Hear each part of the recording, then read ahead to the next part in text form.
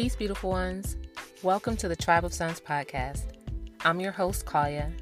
Join me and my special guests each episode as we engage in honest conversations surrounding the personal birth, motherhood, and birthwork stories of Black women. The narrative that has been created for us is ours to change together. Let's get into it. We were thinking, okay, this baby isn't coming anytime soon, because this was the first time I got Braxton Hicks the day before my due date. So now I'm fully 40 weeks. I went full term. So I'm sitting at home. I think my husband was doing errands like Costco runs and laundry. I get up to go to the bathroom and my water breaks on the living room floor. Peace, beautiful ones. Today's guests on the Tribe of Sons podcast are Phanisa and Troy. They are a beautiful. They are a beautiful couple who were blessed to have an even more beautiful baby just 10 weeks ago. It was like 10 weeks ago, right? Yes, she's 10 weeks old. She sure is. Okay, the World Travelers currently reside in Brooklyn, New York, a city that I have felt a very strong tie to ever since I saw Sydney's Brownstone and Brown Sugar. Like, that was, I was like, I'm going to own a brownstone. Someday I'm going to own a brownstone. It has not happened. You sound like Troy. Phanisa and I attended the same university and recently reconnected via Instagram last year. She had an amazing spirit then, and not a thing has changed about her. Thank you both for being here. Welcome to the show. Thank you. Thank you for having us. It's an honor. So let's get to the story that brought that precious baby into your lives. Can you just briefly tell us about your family, your little family? Right. Troy and I have a cute love story of meeting on a train in Brooklyn. Love it. And so the G train, to be exact. Okay. And so 4 years later, right? Yes. 4 years later, we're very happy with each other. We live together. While we were not planning for a child, my grandmother was very insistent that she only had a few more days left in her life, and we needed to conceive immediately. So, unbeknownst to us, she put it in the universe, and the universe responded. The day of my birthday, I took a test after missing my cycle and telling Troy, I think I'm pregnant. He's like, why? You haven't been sick? What makes you think you're pregnant? I said, well, my period is like clockwork. It didn't come on the full moon. I think I'm pregnant. He's like, well, how soon before you'll know? So my friend who has a few children, she told me I needed to wait at least 7 days before my missed period. I think it had been 5. And so he was like, just wait until we get back from your birthday trip. Mind you, this birthday trip to Belize, of course, you go to an exotic island. You have cheap drinks. You eat every type of seafood. You do all the things that you might not do if you were pregnant. Absolutely. Or knew you were pregnant. So waiting until after the trip to me was too much of a heavy conscience to wait. Right. So I took it, and clear as day, I didn't have to take a second test. I just knew the first test was correct. I woke him up in the middle of the night because I just got finished getting my hair braided, and I told him we were pregnant. What were your thoughts, Troy? I smiled and said, "You're going to be a mother," and I fell back to sleep. That's exactly how it happened. That's exactly how it happened. Yeah. I mean, to me, I think, I tell a lot of people, like, for a man, a Black man, when you actually have someone you love and they tell you that news, you're not bothered. It's kind of like a peaceful, okay, I can't wait till this starts, Right. Because a lot of us are in relationships or have children with people we don't even like. Right. So that's the biggest hang up I think Black men have, and Black women, because we're with people they don't want to be with, but they have to make it work. Right. When you're with somebody you love, then it's just like, well, this is another blessing for us, and let's take it day by day. And that's how I felt. And, it was an honor for me because, I don't have any children, and this was my first. So it was definitely a blessing. Yes. I love that. So what was pregnancy like for you, Phanisa? Right. Yeah. You know, I had such a beautiful pregnancy. I honestly can say I remember praying after I saw, I think it was the movie What to Expect When Expecting or something. Mm-hmm. And it was like the woman who was the birthing coach, or she wasn't, she had like some kind of store all nurtured and catered towards moms, and she wrote books. And then when she finally got pregnant, her pregnancy, like everything went wrong and it was horrible. She felt miserable. Meanwhile, her like stepmom was pregnant with twins, walking in high heels and feeling great. I just remember praying that I would be that stepmom. Right. And I was. Like, I can legitimately say I had a beautiful pregnancy. I had no morning sickness. My husband was supportive at the time. He was my boyfriend. We went on one last trip around my 3 months to plan our announcement reveal. Mm-hmm. And so we decided to do like a little tour of Europe. We started in Madrid, then we went to Italy to do Milan and the Amalfi Coast, Mm-hmm. and then we ended in Amsterdam. So while we were in Milan is when we were in Amalfi Coast is when he proposed. Oh, So that was a beautiful feature of my pregnancy as well. It's like, okay, I wasn't expecting. I found out I was pregnant in May, and in September, I got proposed to in August. September 19th, we had a beautiful, simple courthouse wedding at the Brooklyn Courthouse with just my parents and our closest friends there. Mm-hmm. It cost us how much? Like, I think I spent $82 that day. I love it. $82. That's Yeah. what we spent on our wedding, and so it was perfect for me. Mm-hmm. And so I just was riding on this cloud of joy and happiness. I think that helped with my pregnancy being so pleasant as well, because I had that like confirmed partnership that supported love, and I was still working, so I didn't like lose purpose. It also helped to keep me, I think, pretty small, Mm-hmm. because I worked all the way up until I was 36 weeks. I'm a flight attendant, so that meant walking up and down aisles. And because I'm a diva, I would wear my heels. Absolutely. Yeah, I would. And they would be like, "Are you okay? Are you?" I would change the flats for service in the air, but when you came on my plane and when you walked off, you saw the diva. You was gonna be cute. Yeah. Walking through the airport, you weren't gonna catch me slipping. I might have been belly popping, but you were gonna see some diva too. And you've always been that way. In college, you were always cute, always had, all the cute fashion. I remember. Aww. So I would expect nothing less of you during your pregnancy. I was just going through some old albums, and I would say photos aren't as kind as your words, but I appreciate your love. But for the time, because I do that too. I'll look back on old, like back then it was cute. Now we're like, what was I thinking?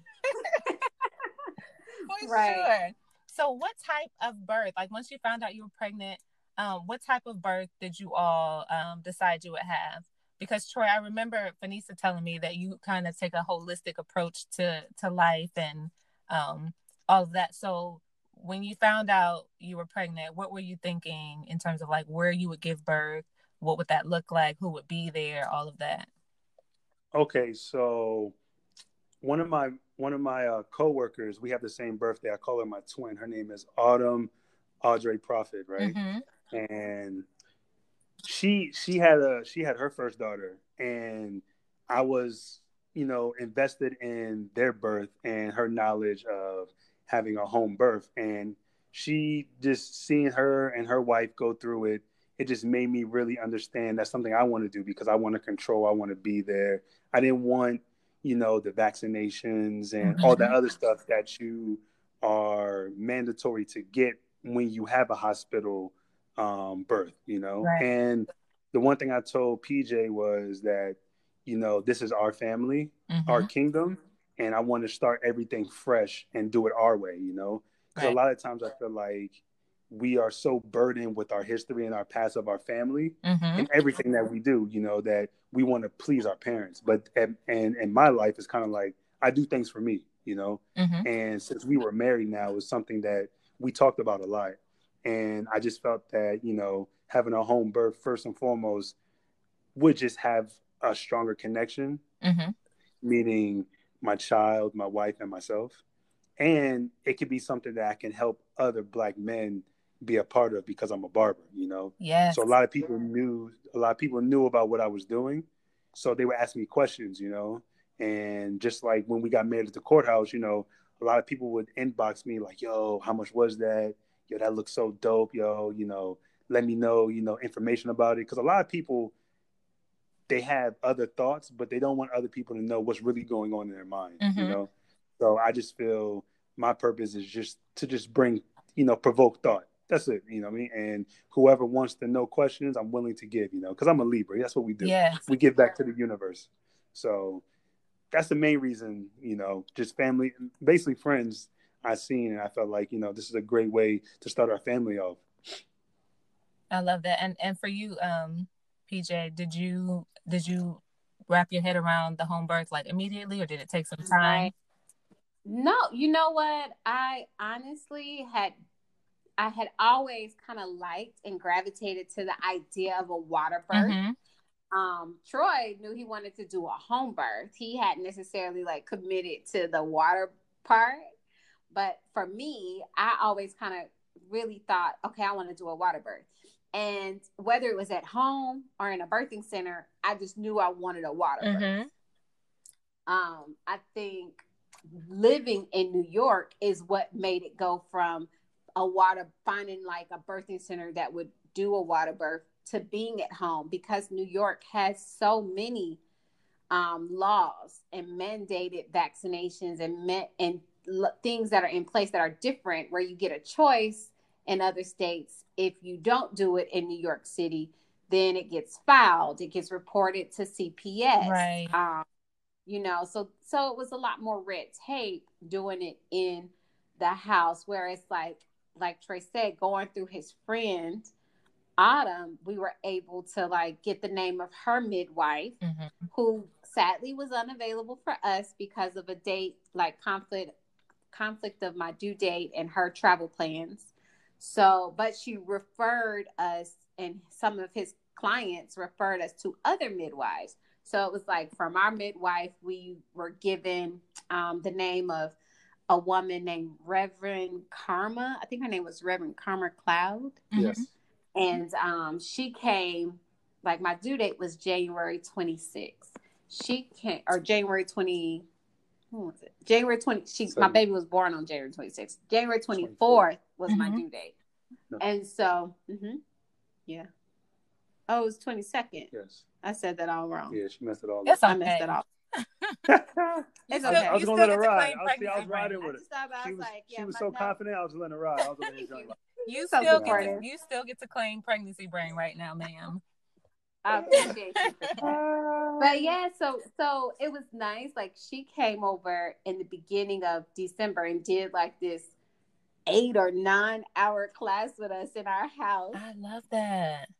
So like, and it was just her and us, just the two of us, but it was like a birthing class. But more than a birthing class, it was like the first 4 hours was just like a straight up couples therapy session. Yeah, that was very informative. Everyone needs that. Yeah, I mean, it just like really opened up dialogue with just questions she posed to us, and then had us write our responses, and then share our written responses, and then she would pick out words that we wouldn't even have paid attention that we used to try to dissect that meaning, just helping us with the idea of us controlling, because we kept saying we wanted to control. We wanted to have a baby at home to control the situation and blah, blah, blah. She was like, control is like an enclosing word. You know, you need to be more opening. And so she was right, because guess what? We had little to no control over what happened. And thank goodness we had Reverend Karma that came in our lives early in the process and kind of mentally told us that. And then she did other like birthing class stuff, like gave me breathing techniques and told us the stages of labor and showed us different positions to use and different places around our house that we could do it, which at the time we weren't 100% sure we were going to do it, because we live in a brownstone and we live on the top floor of a brownstone. Okay. So initially in my mind, I was like, oh, I might be too loud. I don't want to disturb my 88-year-old landlord that lives downstairs or, her great niece. And, so it was just like little things like that. But as time went on, once we did get more in contact with our midwife and told her about it, she said, no, I don't think it'll be a problem. I don't think you'll be loud as you think you will be. And I mean, I don't know how it would have all worked out, but I do believe she was right. Like, I'm glad I was at home and not at a birthing center or at someone else's house. Right. And there's something to be gained from the wisdom of someone who has been doing this work, because she's able to, again, show you how your words do have power, give you that one-on-one connection with a provider, whether it's a midwife or OB or whatever it might be. It's priceless. And with a midwife, you're not feeling that rushedness. Like the fact that she was able to spend 8 hours with you all in your home and like give you all this information, that is the standard of care that I wish all women could get when they are, I agree. Yeah, like it's so necessary to not just, go in the doctor's office, have that 15-minute interaction and then, go about your business. Like to have someone who's fully invested in making sure that the information that's necessary to at least attempt to have the best possible outcome. That's priceless. Right. And to clarify, it wasn't my midwife that did the class. She referred me to a woman who is a former practicing doula. But I got you.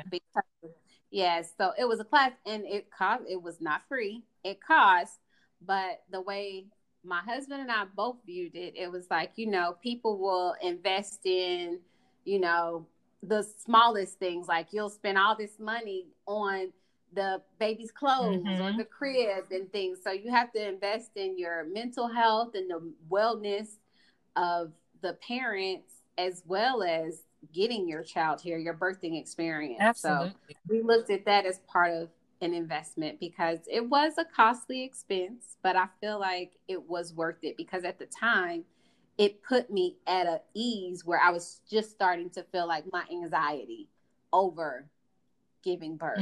So it helped to ease that anxiety that was beginning to build in me. Well, since you mentioned that, can I ask where some of that, where do you think that anxiety came from? Were people telling you horrible birth stories? Were people telling you like, it's going to hurt, girl? Like what was that? I think it was a combination. And that was a lot of what she worked to, discuss a lot of untruths that you see, whether it's in movies, like she said, you see women screaming, clutching, and pushing. Birth is always associated with like some dramatic over the top scenes in movies. It's never like the calm bringing in life, it never shows it that way in a movie. So from being a child until you go through it yourself, you're flushed with all of these horrific images and mental pictures of what birthing a child is like. You get what I'm 100%. Saying? So I had that in my head. I knew that I wanted to try my best to do a natural birth. So I was pretty tight-lipped about the home birth, natural birth, water birth for a while. And then as I got bigger and bigger, people start asking me, what hospital are you going to deliver? Are you going to get the epi? Are you going to do this? So then instead of just keep on pushing people away, some people I started telling. Some people as in like my husband's mother. My mother had been told, but close family members, close friends. And I can't say that any of them were like, you go girl, except for my friends that had only like 2 of my friends that were mothers were like, you go girl, you can do it. Everyone else was like, ooh, child. Ooh, I don't know about that. Have you thought about it? It's not safe. Ooh, let me tell you about my cousin that had a home birth. It was a lot of negativity. And I had a lot of friends that were pregnant and they were all delivering early. We were all around this same age of like 34, 35, 33. and they all were delivering early, as in like 36 weeks, or 30. One delivered at 34 weeks, another one 36, and another one 37 weeks. Within a month of each other, they all delivered early. So with that in mind, I was like, oh Lord, my baby might come a whole month early. So I need to be ready by Christmas time. My baby might be here, because my due date, if she comes a month early, right. So that was part of my anxiety. I got you. And that makes total sense. There is this, in America in particular, there is this dramatized idea of what birth is going to be like for everybody. And people will be like, it was like that for my cousin, so it's going to be like that for you too. Rather than instilling and speaking positivity into the new mom to be, we are unfortunately just told that, no, it's going to hurt, you're going to scream, it's going to be all of these negative things. But one of my main reasons for starting this platform is to allow women to see that we give birth in so many different ways, in so many different places, and everyone's experience is going to be different. A mom who's had multiple children will tell you that every pregnancy is going to be different. So I'm glad that you had the support from your husband to let you know that you could do it and that everything was going to be okay, no matter what happened. So I like for people to be informed. So if there are any other moms who live in New York who are planning a home birth, planning a hospital birth, are home births covered in New York by insurance? Right. So my insurance with my job is through Blue Cross Blue Shield. So we were able to get my midwife covered. Okay. And she was covered, which made it that much more affordable. It actually cost less for me to just hire my midwife than what my deductible was going to be using my insurance. Yeah. So that was a plus. But it was a lot of red tape, a lot of holds and back and forth emails and phone calls with my insurance company to make that happen. I literally had to have the exact verbiage and the exact codes to tell them to file. So luckily, because my midwife's been doing this for 17 or 18 years, her accountant that handles all of that for her knew the exact codes to give me. So, I would advise whomever is in New York, definitely find out. It's going to be considered. They're going to, when you call your insurance, they're going to say, oh, well, we have in-network midwives. Forget about it. If you are doing a home birth, you can say, I can't remember the exact verbiage. However, there is a way to file having someone that is not covered in your plan. Okay. So what I will do, I'm sorry, I didn't have this ready for you, Koya. I will go back through my emails and I will forward you the verbiage of what to say. Because it wasn't like a just simple, oh, can you add my midwife? Because most of my pregnancy, I used my OBGYN who was covered within my network. And I switched to my midwife towards the end of my pregnancy, which is why it seemed to take so long. Whereas if I had probably went with her the whole time, all of that would have been covered. Right. So you were pressed for time to get like all of these things done. Exactly. I will put the information that you send to me in your show notes page so that anyone who needs it can definitely access that so that they have a little less of a hurdle to get over. Right. And I will say another resource, because we also had a doula, and even though we did not use this group, they contacted me with several options that were affordable. And it was called Ancient Songs Doulas.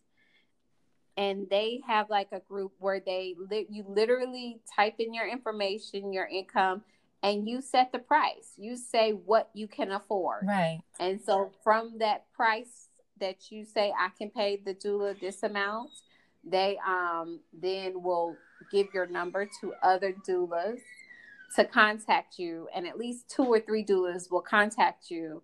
Now, depending on your price, that might, depend on their experience or how many years they've been doing it. However, they have all been adequately trained, right? And they're all a part of this group that has the same resources as someone that's been doing it for 20 years. Therefore, they're in this group, so they're getting the knowledge from someone that's been doing it for 20 years. Even if they've only done a few births, they have this experience and these mentors nearby to assist them. So I feel like the Ancient Song Doulas is another good resource if you don't have that much. I'm sorry, I'm laughing because my mother just tried putting my daughter down, and she looked at her like, no, Sheeta, I'm awake.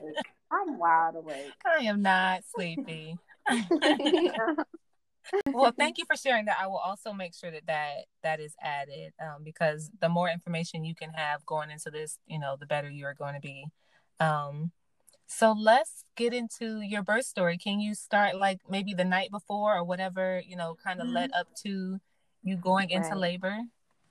Right. So the night before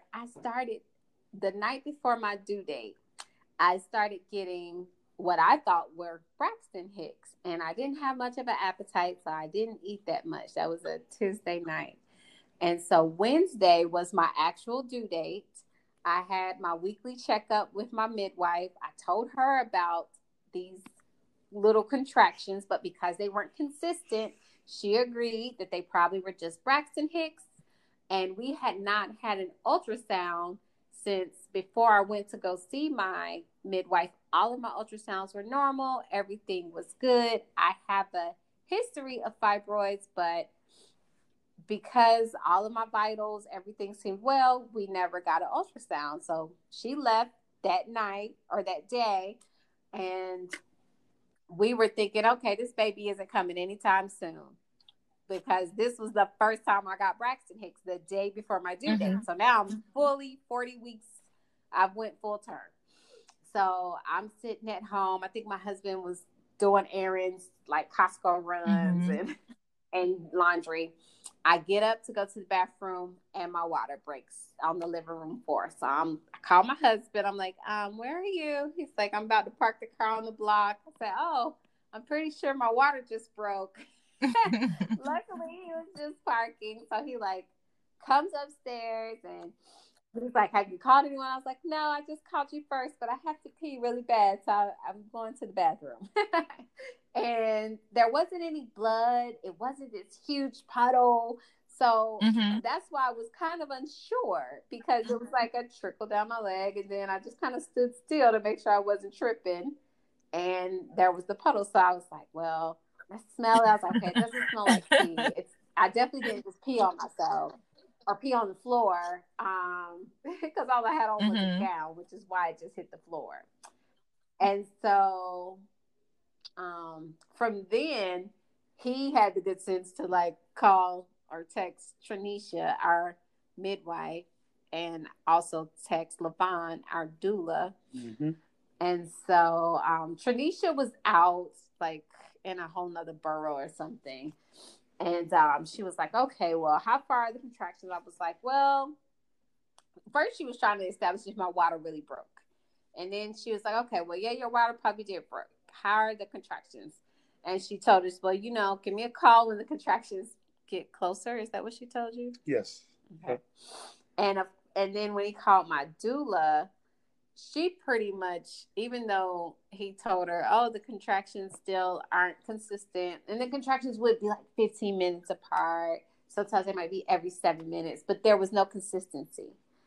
And she came anyways. She came that night just to check on me, to make sure, mentally I was okay. And she was like, I'll probably be coming right back tonight, but try to get some rest. Because I told them how I wasn't able to sleep the night before because I kept having these contractions. I kept having these pains. So I didn't really sleep that Tuesday night. And here it is Wednesday night, and I am in labor, but the contractions might go down to like every it's like every 2 minutes, then every 5 minutes, then every 7 minutes. There was no consistency. So I just weathered the storm through the night. They tell me to try to eat. Of course, I have no appetite. I still don't vomit or anything dramatic like that. But I just, when I would get the contraction, I would just breathe through it. I tried laying on my side. I tried all kinds of different positions. Every time I laid on my side, the contractions would come. So I eventually found comfort in my husband moved our beanbag from the living room to the foot of the bed. And I like put my knees on that and just like could rest my head on the bed, like kind of in like almost like a bent over, like praying position. That was the only peace I could get. And I slept for maybe about an hour or two that night. My midwife, she came back that morning around 7. And at that time, it had been 12 hours or almost 12 hours since my water had broke. She was like, okay, well, glad you got some rest. Let's get up. Time We're going to get this baby out. Yeah. And I was kind of like, no, I changed my mind. But, you're just tired. It wasn't that I didn't want her to come. I just was tired. Because, I got rest, but it was not peaceful. So, and it's New York in January. So it's also not warm outside.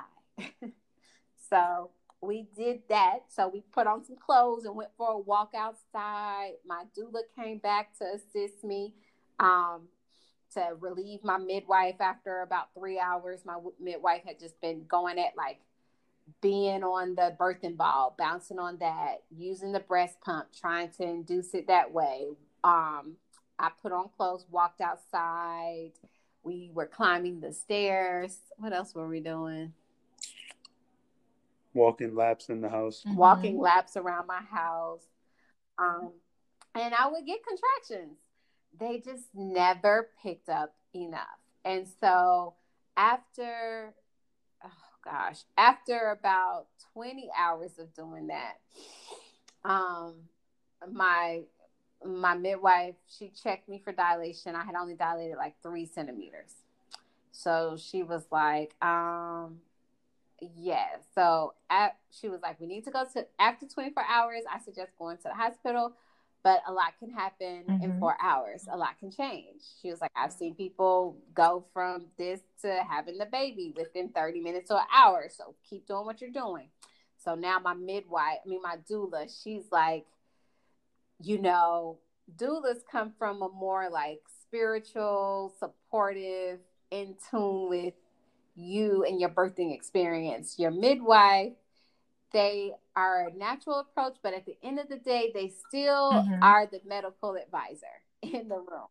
So the doula was kind of like my cheerleader of, let's get this done. We can get this done at home. You can get this done. Let's do it quicker. Yeah. Walk, skip steps. She was just like pushing me even harder. She was using acupressure, pressing on like different pressure points on my legs and different places on my feet that are known to help induce labor. We were trying a lot of different things. What else did we try?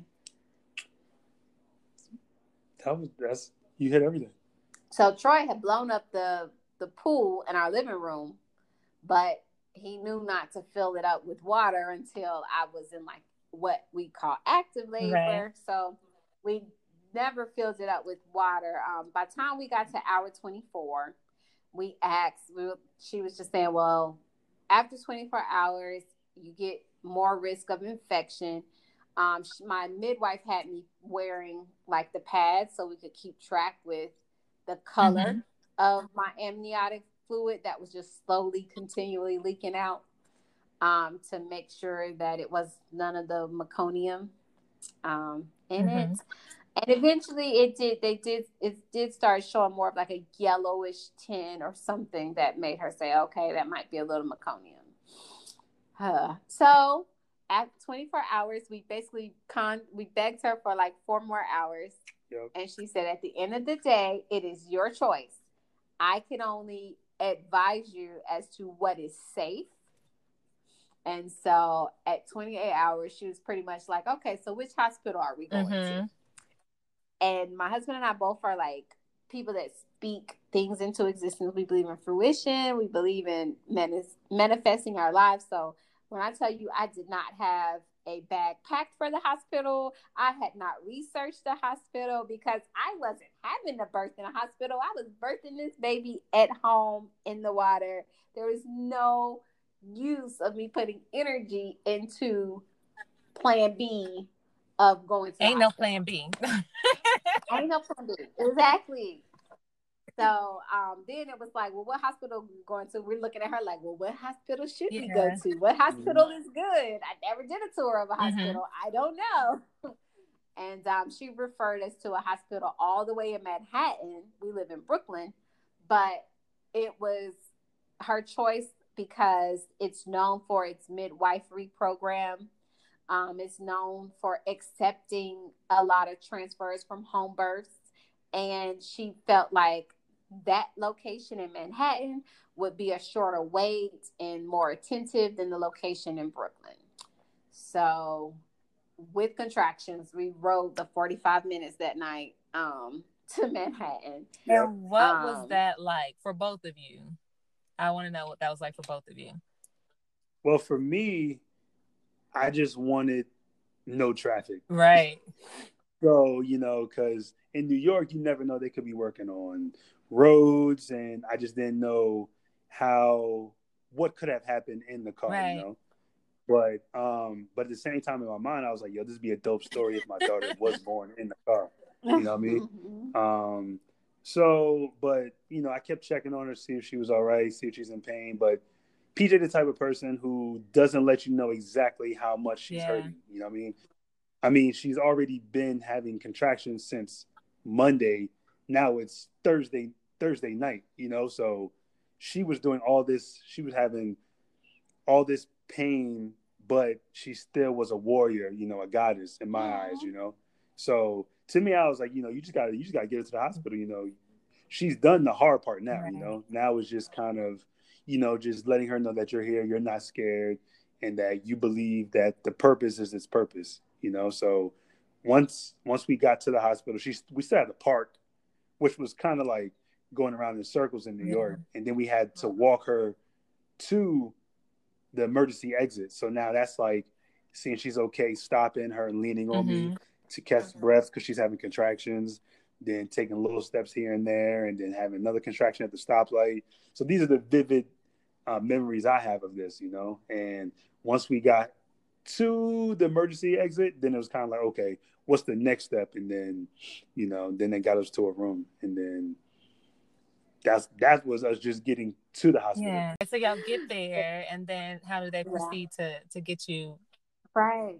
So the first thing they did was I had both my midwife and my doula there with us. So that was good because we wouldn't have known what to say or do. So immediately my midwife was like, can y'all get her a chair and because they were like, oh, you need to take her around. She was like, no, get her a chair and get someone to push her, please. So they pushed me up to the floor. They take me to the triage, and they look over my birthing plan, and they pretty much tell me, okay, my midwife had no jurisdiction. She didn't have any agreement with that hospital to work there. So the midwife that was on duty then introduced herself to me and started reading over my birth plan. So she goes, you're at a hospital now, so some of this stuff that you didn't want is going to happen. Like basically the automatic vitamin K shot, I can't even say it, the erythromycin, something to that nature. The eye ointment, they're like, okay, that's automatically going to happen. You're here because we need to get this baby out. So you say you don't want any inducement, but do you agree to maybe using a drug inducent such as Pitocin? So I was like, yes, that's why we're here. We're here to receive the Pitocin. They're like, okay, well, when these contractions come, you might receive pain. They offer me right away the epidural. No, I don't want to do the epidural. Just give me the Pitocin. Yes, but then people get the contractions. And once you get the contractions, it might be too late for us to do the epidural. Are you sure? I'm sure, So then she kind of warns us that the doctor that's on duty is kind of a by the book old school doctor. So when he comes in, I don't even remember his name. When he comes in, he introduces himself and once again hits me with the epidural talk, the gas, or pain pills, saying you need to do it now versus waiting till later. I was like, no, thank you. Just give me the Pitocin so we can have this baby and go home. Thank you. Mm-hmm. and so at this point, I've been in labor for almost like 30 something hours. And so they start the Pitocin, but before they do, they take the ultrasound. They see that I have fibroids, but more importantly, they see that my fluid is so low that it's less than like, if it was supposed to be 12, it's down to like 1 milliliter or something like that. I just remember them saying 1. Mm-hmm. It's supposed to be around 12 and it was down to 1. So that was the issue with the Pitocin. When they started the Pitocin, every time I had a contraction, it was squeezing my poor little baby. And so her heart rate would increase. And after that happened twice during contractions, the on-duty nurse, she stopped the Pitocin. But she didn't tell us. My midwife left, but my doula stayed with me. And so my doula is the one who knew and said something about the Pitocin being stopped and kept asking. What really happened was the shift was about to change. Thank God, because I told you the initial doctor was like old school. So I'm glad the doctors changed. Yeah. The midwife changed. And the midwife we got, as soon as she walked in, my doula's face just brightened because she was kind of like, oh, we should have stayed in Brooklyn. We should have went to the Brooklyn hospital. I know the people there better. But when my doula saw the midwife that was on duty, she knew her because they had both been at like this city council for birthing rights. And apparently the midwife there is like the head midwife representative of like this midwife union in New York. So she knew she trusted her. So because my doula was so excited about seeing her, it made me trust her, if that makes sense. Yeah. So kind of ease some of your feet, like your worry. Right. So even the things that she was speaking to me pretty sternly about, I received it better than I probably would have if my doula was still really defensive. Wouldn't you say? I would. Because she came in and she was like, okay. She took control. She sure did. She took control. She was like, I know here in your birth, I've read over your birthing plan. I know you don't want multiple vaginal checks. However, I can't take the word of another midwife. I need to know for myself what I'm working with.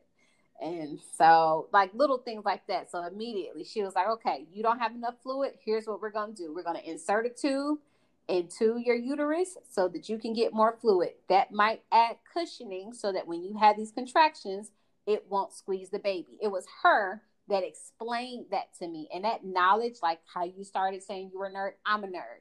I feel empowered when I have knowledge, when I know what's going on. I respect doctors that are very clear, transparent with you on what's going on.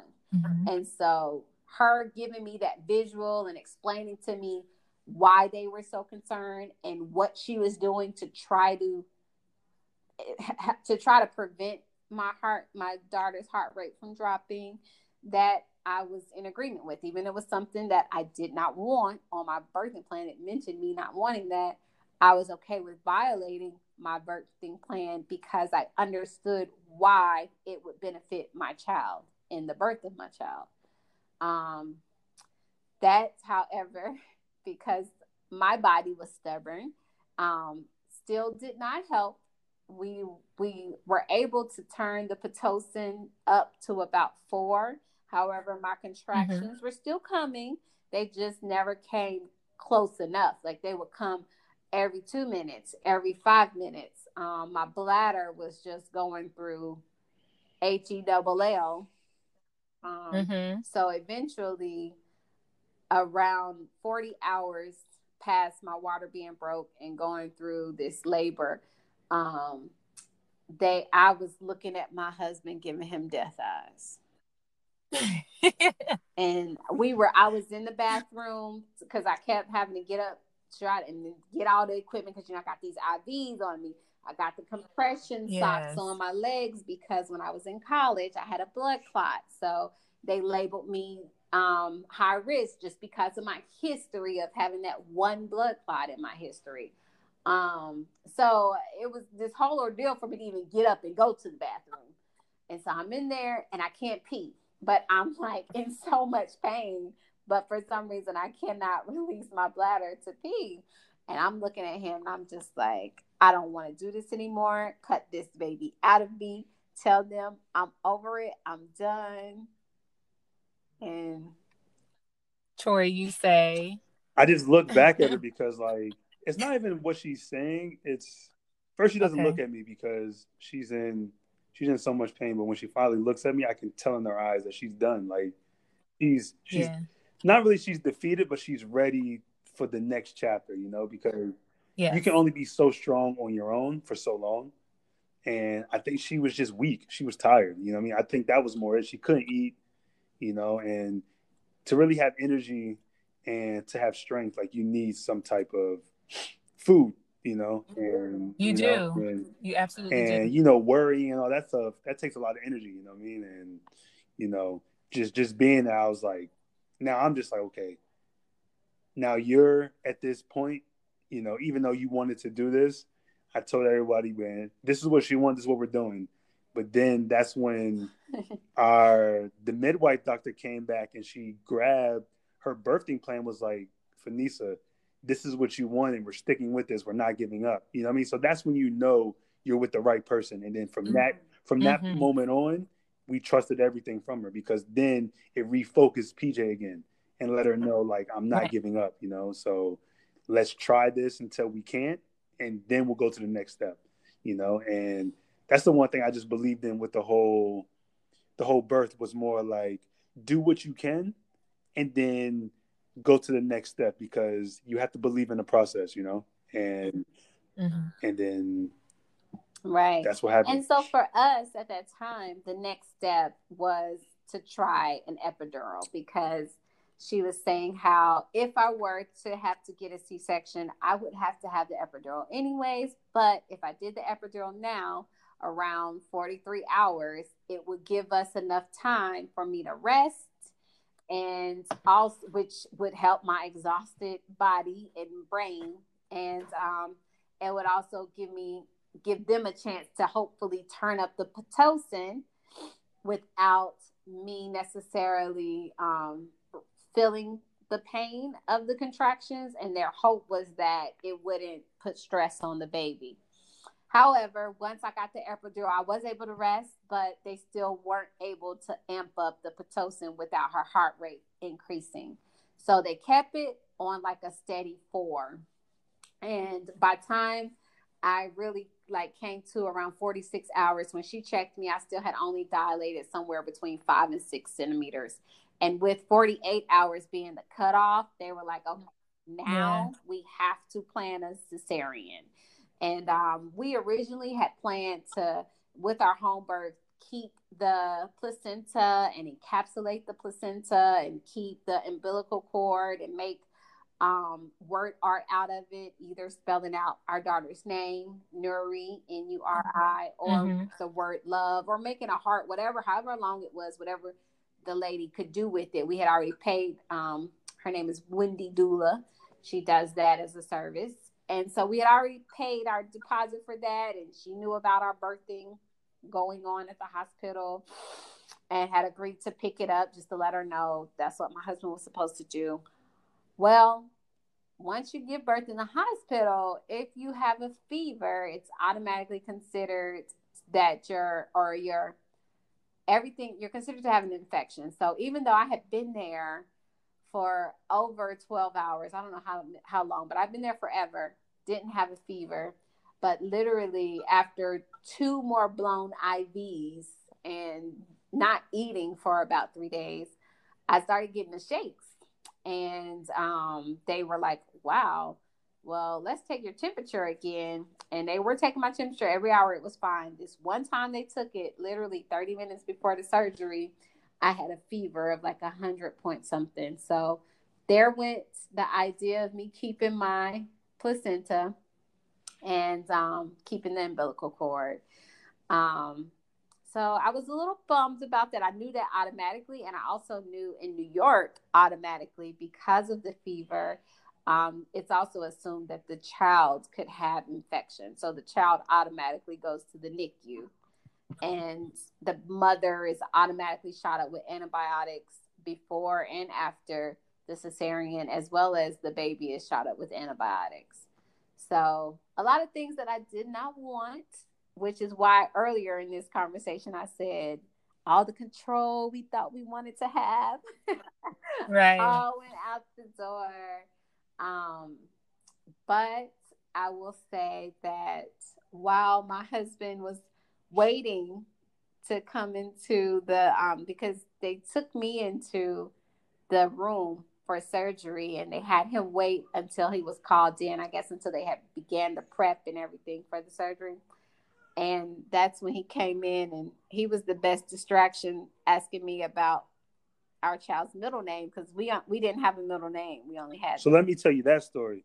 So with that story Okay. was, so while they were prepping her, I went to the bathroom because that's my thinking palace. You know, no matter where I go, you know. Moms too. So I went to the bathroom, and then something came over me. Just said, "Look one more time for an African name, right?" Because I'm real big at just start your name starts your legacy, right?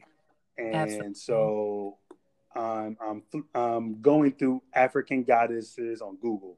So since I search so much, I never go through the first couple links because it don't give you any good things. So I'm scrolling. I'm a Right. visual person, and I see an image of a young black girl looking in the mirror, and then it's a reflection of her goddess self.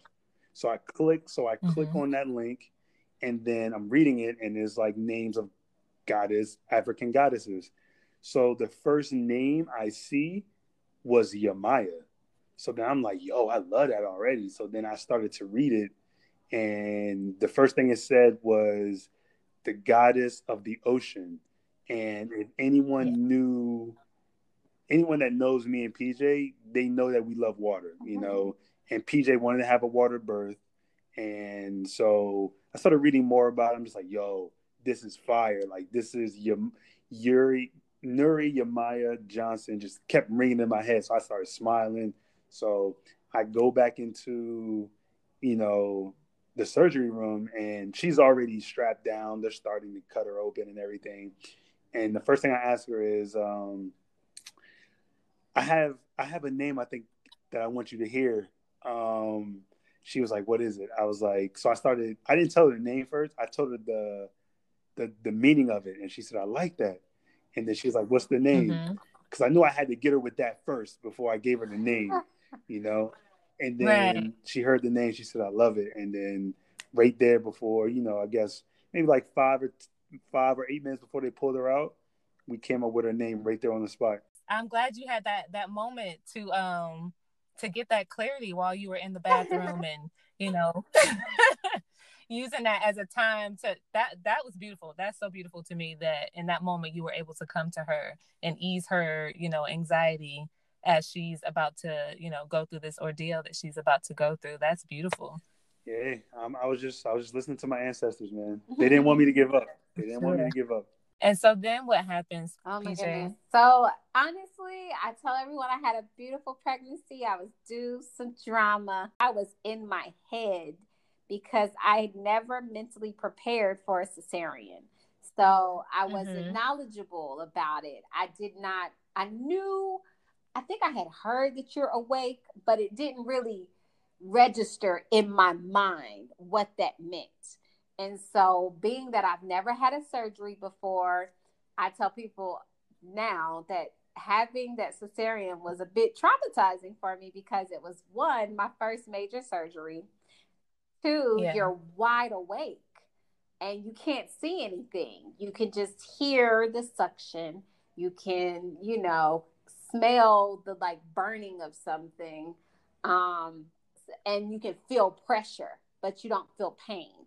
But with Troy there, and even with my daughter, when she was taken out, it would kind of, it was a good distraction. However, your arms, for me, my arms were taped, or not necessarily taped, but Strap. they were strapped down in a T position, and my legs were down. So I was in like a crucifix position is how I started before they even pulled up the curtain. And so even when my daughter came out, all I could do was turn my head from left to right. And that was my best way of holding her. So she had to do skin to skin with my husband, which was nice. Our midwife, the midwife that was there, she like made sure that we got like 30 minutes with her, which I'm sure probably isn't the norm. And she took a lot of videos for us and took pictures for us. And like I said, showed him how to put her inside of his shirt so they could do skin to skin. And so that was nice. And they are so close to this day. I always tell them that's because you did skin to skin with my baby. And you know, the sad part was like when she came out, as soon as she saw me, she was like sucking on my cheek. I'm just always like, she would have latched on immediately, because she did. She was like trying her best to latch onto my face, and that little girl's been hungry ever since. So after they're done, like basically giving her shots and they get her all ready, they take her off to the NICU.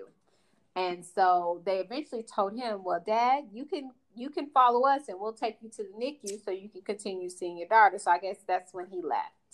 Well, I'm still in there for like another 45 minutes by myself. Mind you, I never take pain pills, not for my menstrual, not for headaches, not for anything. But today, anytime I feel any pressure, I'm like, I need more pain medicine, sir. Excuse me, sir. I need you to push more pain medicine. I can feel something and I don't want to feel anything else. So I'm freaking out and I'm asking for more and more and more and more pain, whatever. I don't even know what they were giving me. I don't know what he was shooting at me. I just kept asking for more because I mentally was starting to freak out, because at this point, the midwife that I know is gone, the nurse that had been working with me was gone, and I'm just having this random conversation with the anesthesiologist that's on my side of the curtain that I can see. Right. All I can think about is I signed off papers before this agreeing to a blood transfusion if they needed to, because of the high risk possibility of me bleeding a lot due to my fibroids. And I also signed off that I know I could die. So even when Troy was leaving, I'm like trying to say, like, I just want you to know I love you, because all I can think of is like every Good Doctor episode I've seen. So eventually I get wheeled to a room. I finally drift off to sleep. And when I wake up, I'm still in that room kind of by myself, because he's in the NICU. I don't have my phone. I don't have any of my belongings with me. And because I had that surgery and I and my daughter was sent to the NICU, I wasn't able to see her until about 14 or 15 hours later, the next day, because they require you to have at least like 12 hours rest in bed. And then I had to wait on the doctors to come approve me by checking my vitals to have my catheter removed. And then I had to use the bathroom on my own before I was given permission to like leave my room.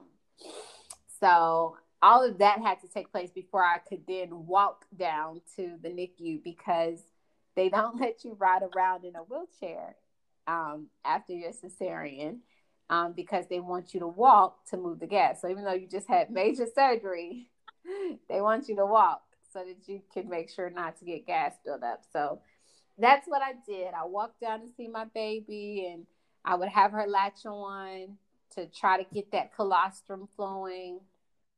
And I would do that at least 3 times a day. Even though she was feeding every 2 hours, it was a lot for me to just keep doing that. So I would do it like at least 3 times a day. And eventually they started giving my daughter like the Similac formula out of the bottle, because while she was in the NICU, they tested her for all these things. They were shooting her up with all of these different antibiotics, as I told you. So by day 2, she was jaundiced. And so they put her under the UV lights. And so when I would go up there, sometimes they would have already fed her. So then I couldn't get her to latch on, because they wanted to limit the amount of time she was out of the UV rays. So then sometimes I would go up there and literally just look at her. Like I hold her. I couldn't do anything. So by day 3, I got lucky. She was able to be put back in the room with me. And they were telling me, make sure you're pumping. But I was having stomach pain. So by day 3, I continued to have stomach pains. And the attendee that was on duty, she had me, she felt my stomach and was like, something doesn't feel right. Well, I'm supposed to be released this day. So I'm like, I know my stomach hurts, but I just had a baby. That's why my stomach hurts. Let me go home, And she's like, let's just do an x-ray before we release you. When they did the x-ray, they found out I had an ileus, which is basically gas trapped in my intestines. And so the solution for that ileus was to stop me from eating any foods or liquids because they didn't want me putting anything on top of the gas in fear that my intestines could twist. So but the good thing was my baby was better. So she was in my room. We were worried about her not being better, but she was back in my room and ready to be released. But now mommy was sick. So my husband was pretty much my trooper. Like, he held her and he would feed her the bottle, because even just holding her on my stomach, once she would start to kick and get upset with frustration that my milk wasn't coming out fast as the bottle milk came out, it would just hurt because of the gas pains I had in my stomach. And the only fix for it was for me to walk. That was the only way to get better, was to walk. And so I was walking, I was doing all this. Finally, I think they gave me like some laxatives, and that helped me make a movement. Well, by then I'm thinking, okay, I'm ready to go home. Day 5, I've been here a long time. It's been real. Bye. Nope. Now my heart rate was really high and I had a low grade fever. So then they do a CT scan and they realize my uterus is like overly inflamed. So they're pretty sure I have an infection. So they shoot me up with all these. So they do more blood tests, blow a few more IVs, and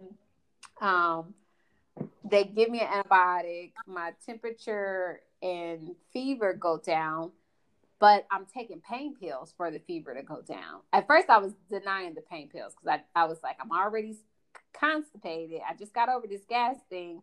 The last thing I want is more pain pills. I feel like all of the pain medication is what led to me being so constipated and backed up. My whole system just being off, on top of giving birth to a child. That's kind of what happened. Right. And so I at first wasn't taking the pain pills, but they were worried that my pain was what was causing my heart rate to be elevated as well. So I started taking just like the Motrin, nothing too severe. Well, they get my numbers healthy enough to release me. So I finally go home a week after giving birth to my child. And we get to go home. And the blessing was my mother's retired, so she was able to come home with me. And that was well. So we went home that Friday, and I'm home Saturday. I'm happy to be back home, and I feel pretty good. And I'm moving around the house. I'm doing everything. So by Saturday night, my ankles look like elephant trunks. They're huge. So Sunday, my family's like, you need to stop doing so much. You're walking around. You just gave birth, blah, blah, blah. By Monday, I have a bit of an appetite, but I can't really eat that much. So I'm eating off of like a saucer plate. So I literally had a saucer plate of pasta and salad on this one little saucer. That's all I had. And that's all I had all day.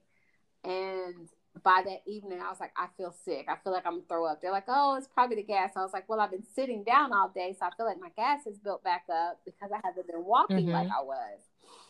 And someone told me about a gas releasing position, which is basically like a downward dog on your knees, pretty much.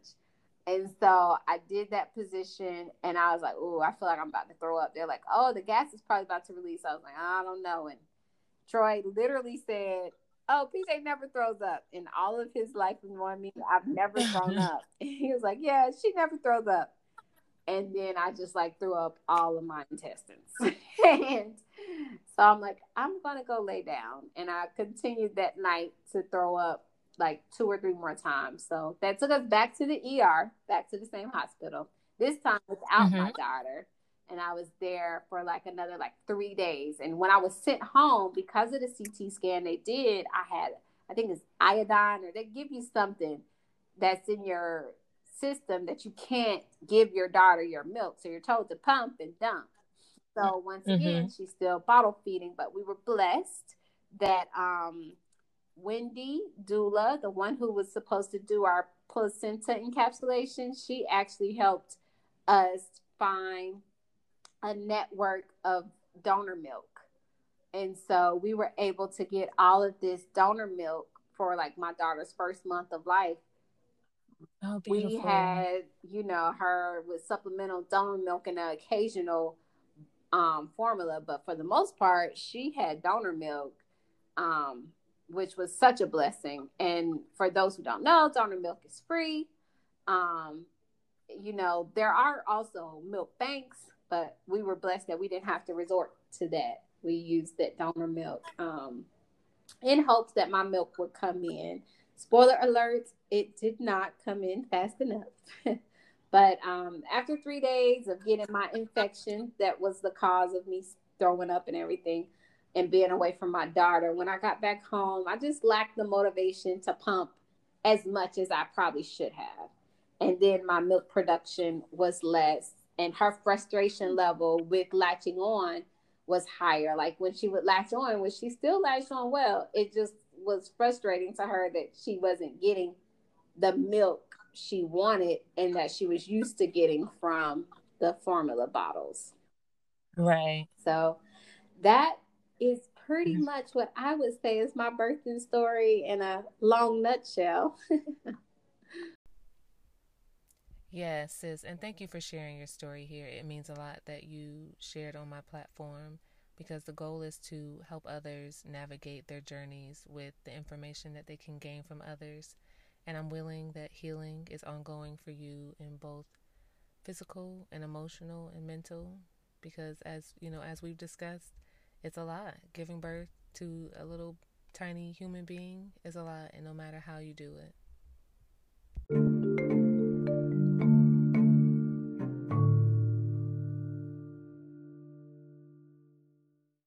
And so once you got back home that last time, how did postpartum go for you? Was it kind of smooth sailing after that? I just have such a great appreciation for my support, and even more respect for all mothers from all kinds of, whether they're a single mother, whether they're a married mother with multiple kids, or a working mom that has to go back to work. I just can't imagine. I've been very fortunate that I have been off from work for almost 4 months now. And that my mother, as I stated earlier, she's retired, so she was able to come up. She actually came up my 3rd day in the hospital and stayed with us since that hospital. She was with us for that first 3 weeks of my daughter's life. So my husband, he was able to be with me and be off from work that first week my daughter was born, so that he could be there for me. That was a blessing. Even when he went back to work, he only works 3 days a week. So just having him home those 4 days and having my mother there really allowed me to take naps, to rest, to not be the one that was always waking up in the middle of the night. Since she was bottle fed, instead of breastfeeding, I've been able to sleep in at night. She now has a better sleeping schedule, I would say, at night too, just because, she eats a lot more, so she sleeps longer at night. Right. So postpartum for me has been well. Have I beaten myself up in the beginning, especially? Yes. Like, it was really tough on me when my daughter was struggling with the formula. Like when we stopped getting the donor's milk and she was transitioning to the formula, she was just spitting up a lot, trying to figure out which formula was best for her. Because once again, I had all this breastfeeding, breast pumping, all this stuff, even from my registry. Never looked into formulas, because we were doing breastfeeding. We were going to breastfeed our child. I could breastfeed my child till she was 2 if she wanted it, you know, like I had my mind so set on what was going to happen. So it was kind of like the breastfeeding thing was something that was a little bit of a personal hurdle for me to conquer, because everyone tries to be really positive, and I had a lot of people being like supportive. I had one of my sorority sisters, she had mailed me like some cookies from Milky Mama.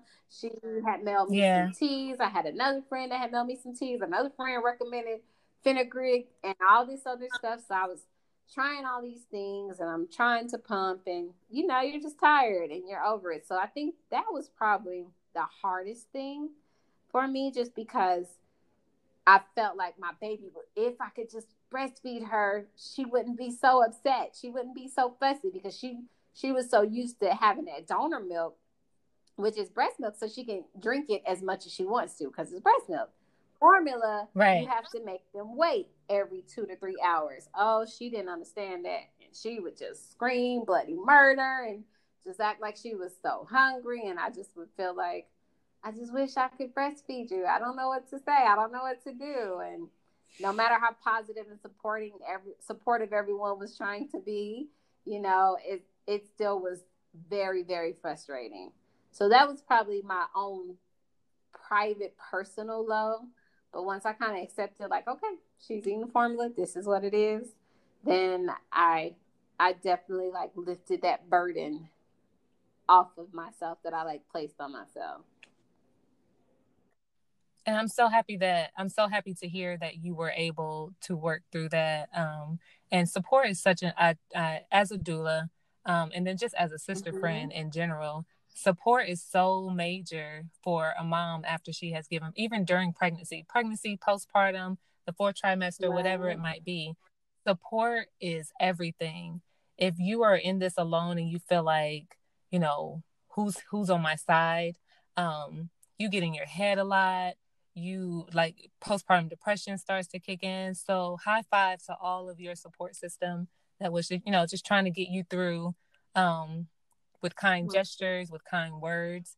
It matters. It truly matters. Anybody who's listening, support moms. We need the support during pregnancy, after pregnancy, throughout motherhood. Like, support is very necessary. Right. And to your point, like, even just those DMs, I had messages from you that were encouraging. And one thing I didn't say, like, I read your birthing story, like that was encouraging to me. I was like, okay, I can do this. I had one of my other sorority sisters, Althea, who did hospital births, but each time all natural. And so I just was like, okay, I just was drawing my strength from other strong mothers that were supportive, such as you, Althea, my sorority sister, Michelle Daniels. Like, they all were just so supportive. And it was like other people that I wasn't even that close with before. Now we like text on a daily or weekly basis because of this little mother sisterhood that we have. Because I have one coworker that I have not seen. She changed, like, she's still in the same field, but she works for a different carrier now and lives in Vegas versus being in New York. But she started texting me. Carla would text me, and she made sure to like send me things from our registry, and she still checks on me. And one of my childhood best friends, Maria is her name, she literally will text me like, well, how are you doing? Like, she'll check on me, and not just Nuri, because everyone's checking on the baby now, but she'll always make it a point to call me and ask me how I'm doing. So that's so important, like, for all people who are mothers and people who are not yet mothers or non-mothers, aunties, uncles, just to check on that mother, not just on the child, because everyone's excited to see the child. No one's as excited anymore to see the mother. So whoever is excited to see the mother is now their new best friend. For sure. Yeah. Absolutely. So Troy, in our Vanessa had to fill out a guest questionnaire prior to the episode, and she mentioned that you mentor young men who have been in juvenile detention. So one, much gratitude to you for being someone who wants to be a positive figure in their Oh, lives. thank you. But if any of them were, entering into fatherhood, what would be some advice or wise words that you would give them, based off of your journey into fatherhood? First and foremost, I would say communication is needed. I think you need a strong family background or friend background. Because I don't know what people are going through, but you need someone you can count on that can listen to you. Uh, I just feel like a lot of times men are allowed to be vulnerable, but we have a lot of questions. Sometimes you just want to. You might not know something that you might think people might think is dumb to ask, but I think you need someone you can trust, because sometimes you can't go to your parents, and even a close friend or a coworker, just someone you can trust that you can just ask them anything and go to them and just let them know that you can just express yourself. That's definitely needed for a young man or any man who's having their first child. I would say definitely research, because a lot of times I thought of something that, I've seen before, but then by me researching it, I found out that I didn't want that to be a part of my life anymore. So I think you really have to research and be connected to who you are, and I think having a child is a time that you can really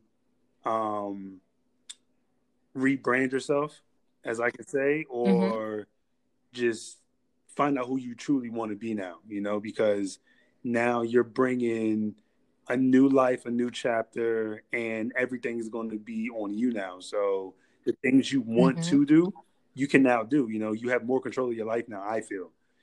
So I think you should definitely take time to yourself.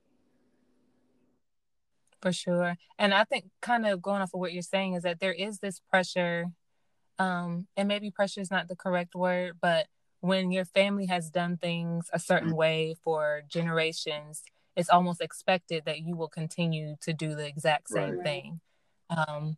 But when you start your family, you're essentially starting like a new branch of your family tree. Your branch gets to bear whatever fruit you want it to bear, and it does not have to be in line with what your mom or your grandma or your great grandma did. So that is a great point for people to realize and understand. And I think a lot of times, every generation or every child that's born, your contribution to your family is going against the grain, because with that, they're going out of their way, because you don't know, your parents wanted to do things that you're doing, but they didn't have the strength or the confidence to do it, and sometimes people are against you, but behind closed doors, they're hoping that you don't give up because they really believe in you. So I think people have to really understand that you must really trust in yourself, because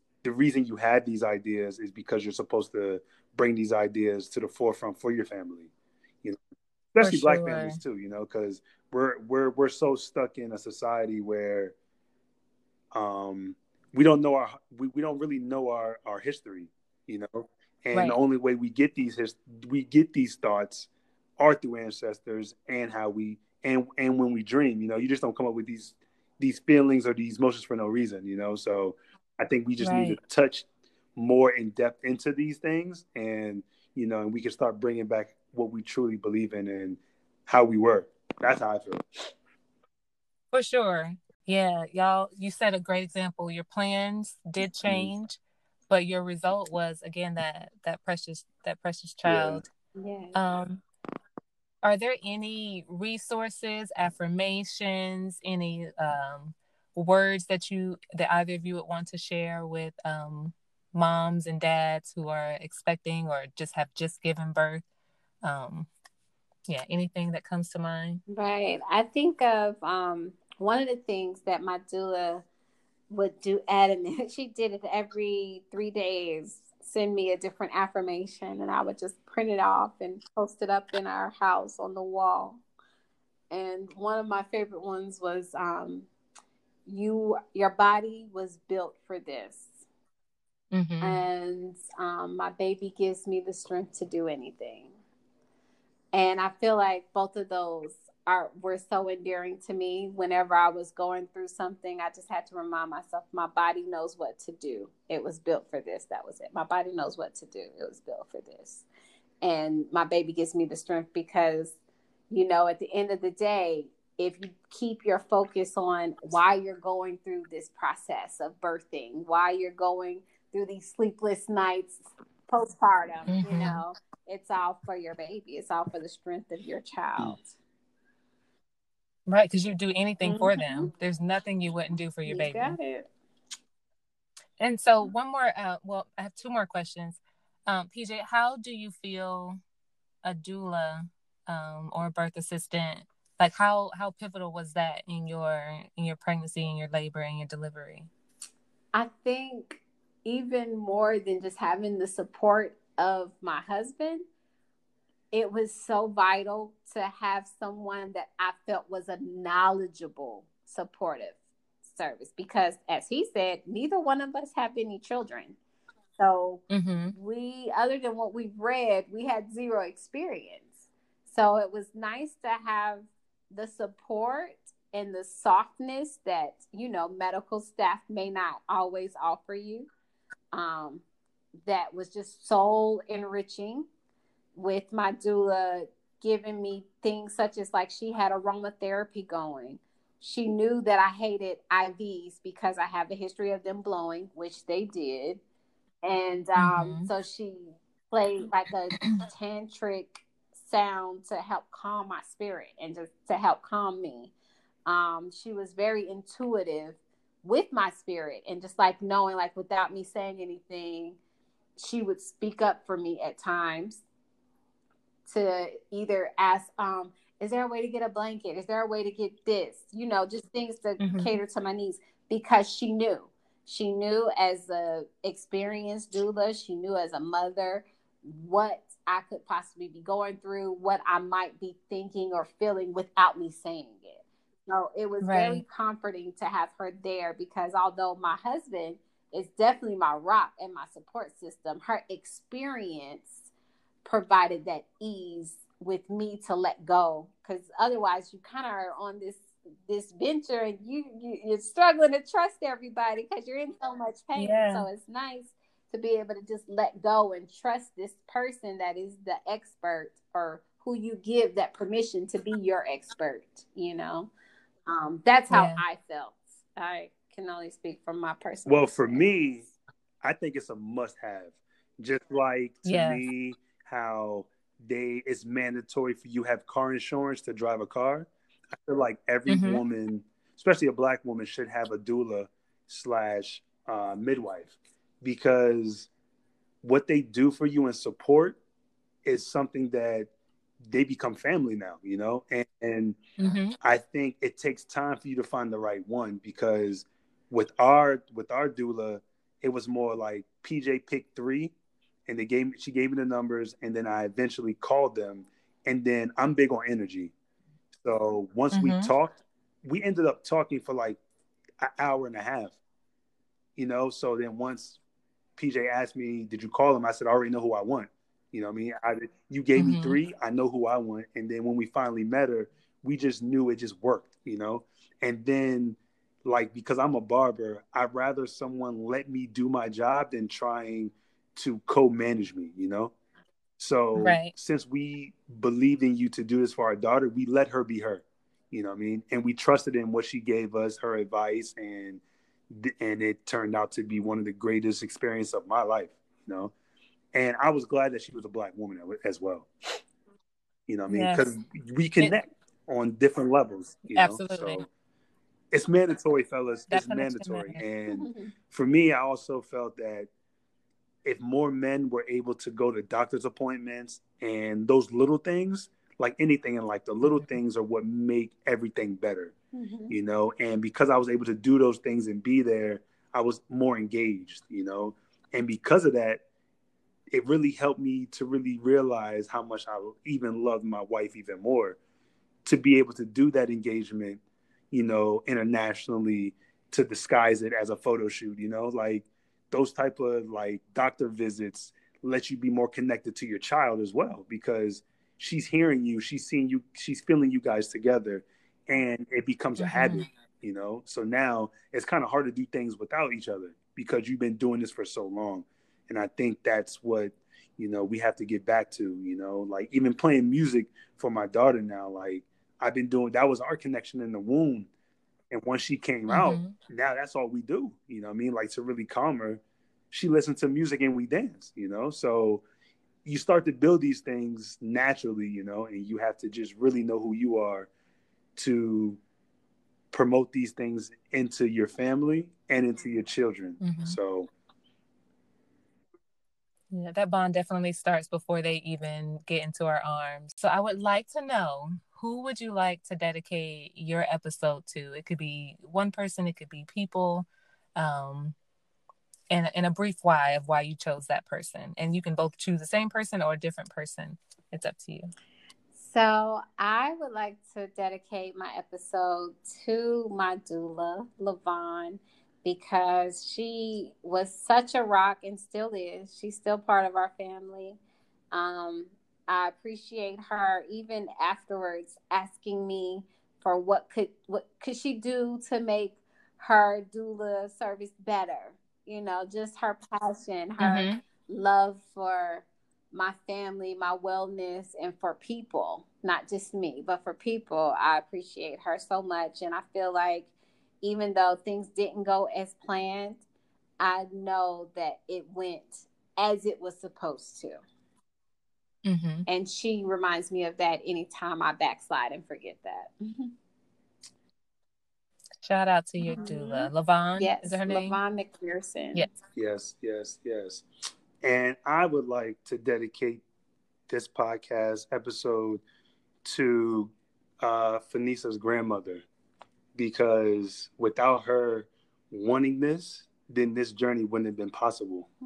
So, you know, I'm thankful for her for actually wanting me to give her grandchild a child, you know, because you don't really see too many grandmothers pressuring men to, you know, truly want them to have their grandchild for them, you know. So I'm honored for that, and her sticking with it, you know, even though we're both September babies, you know.